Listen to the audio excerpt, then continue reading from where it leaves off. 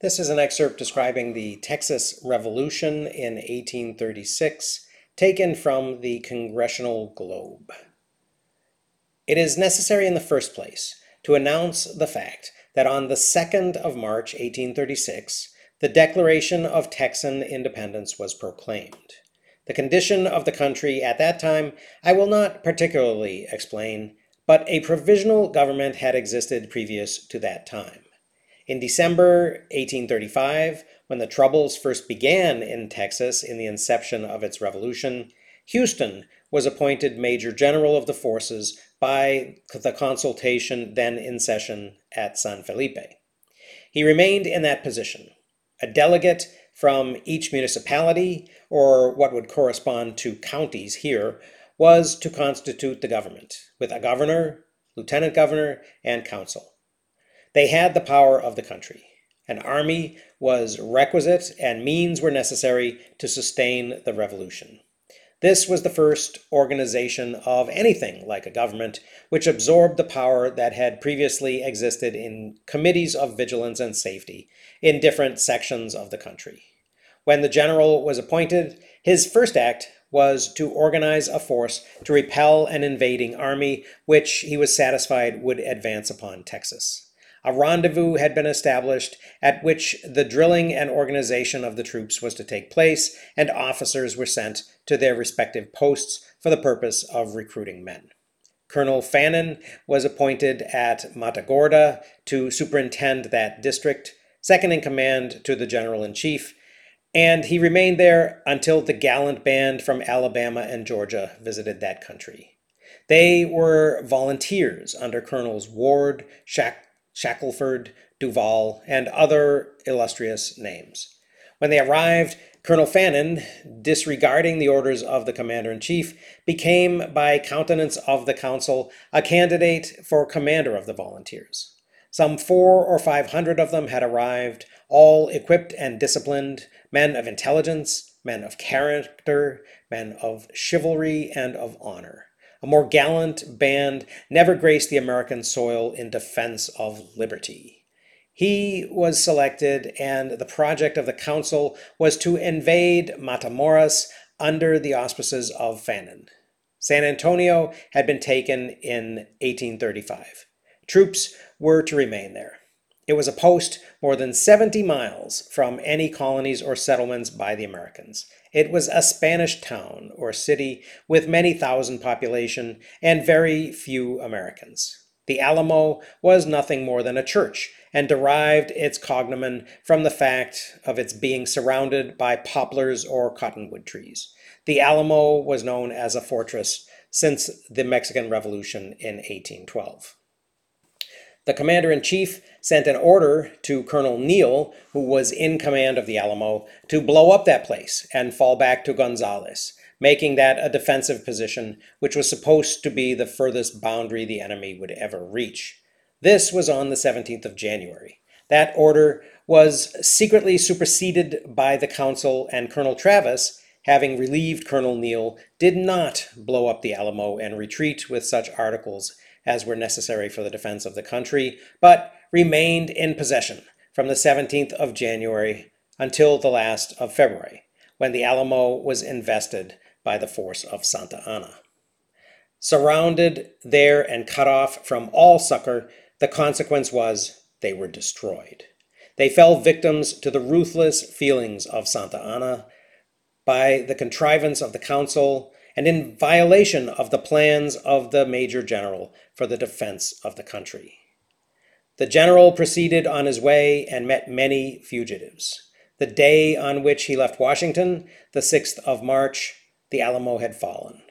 He anticipated it and marched to Gonzales as soon as practicable, though his health was infirm.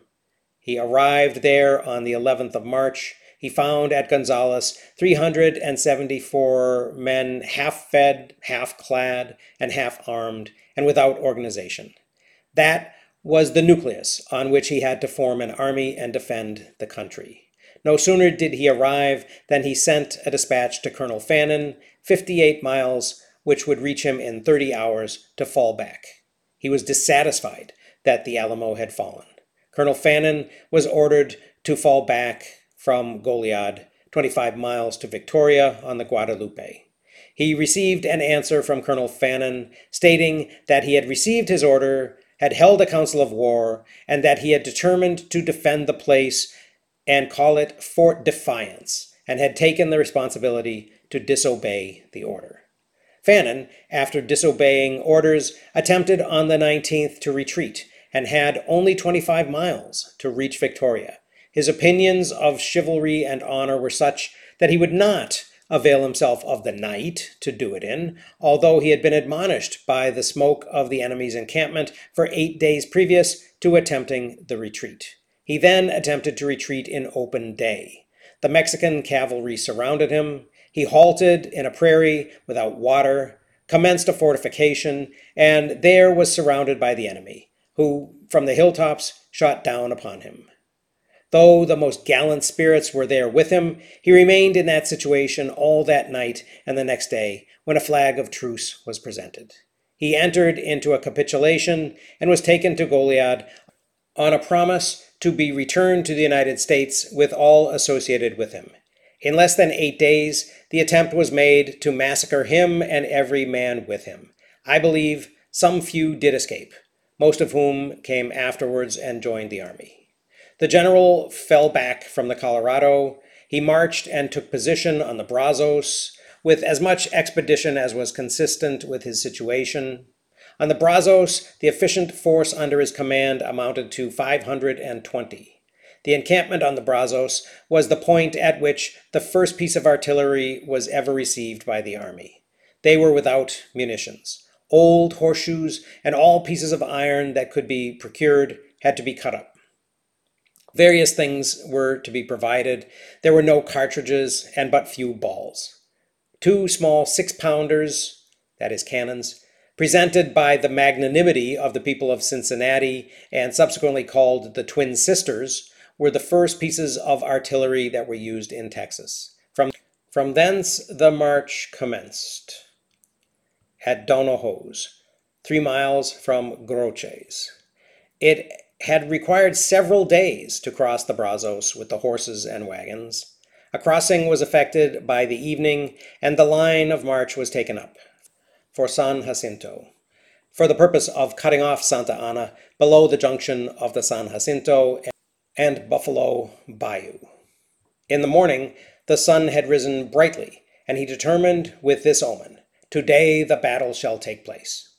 The plan of battle is described in the official report of the Commander-in-Chief, to be found in Yoakum's History, one of the most authentic and valuable books in connection with the general affairs of Texas that can be found, in which nothing is stated upon individual responsibility.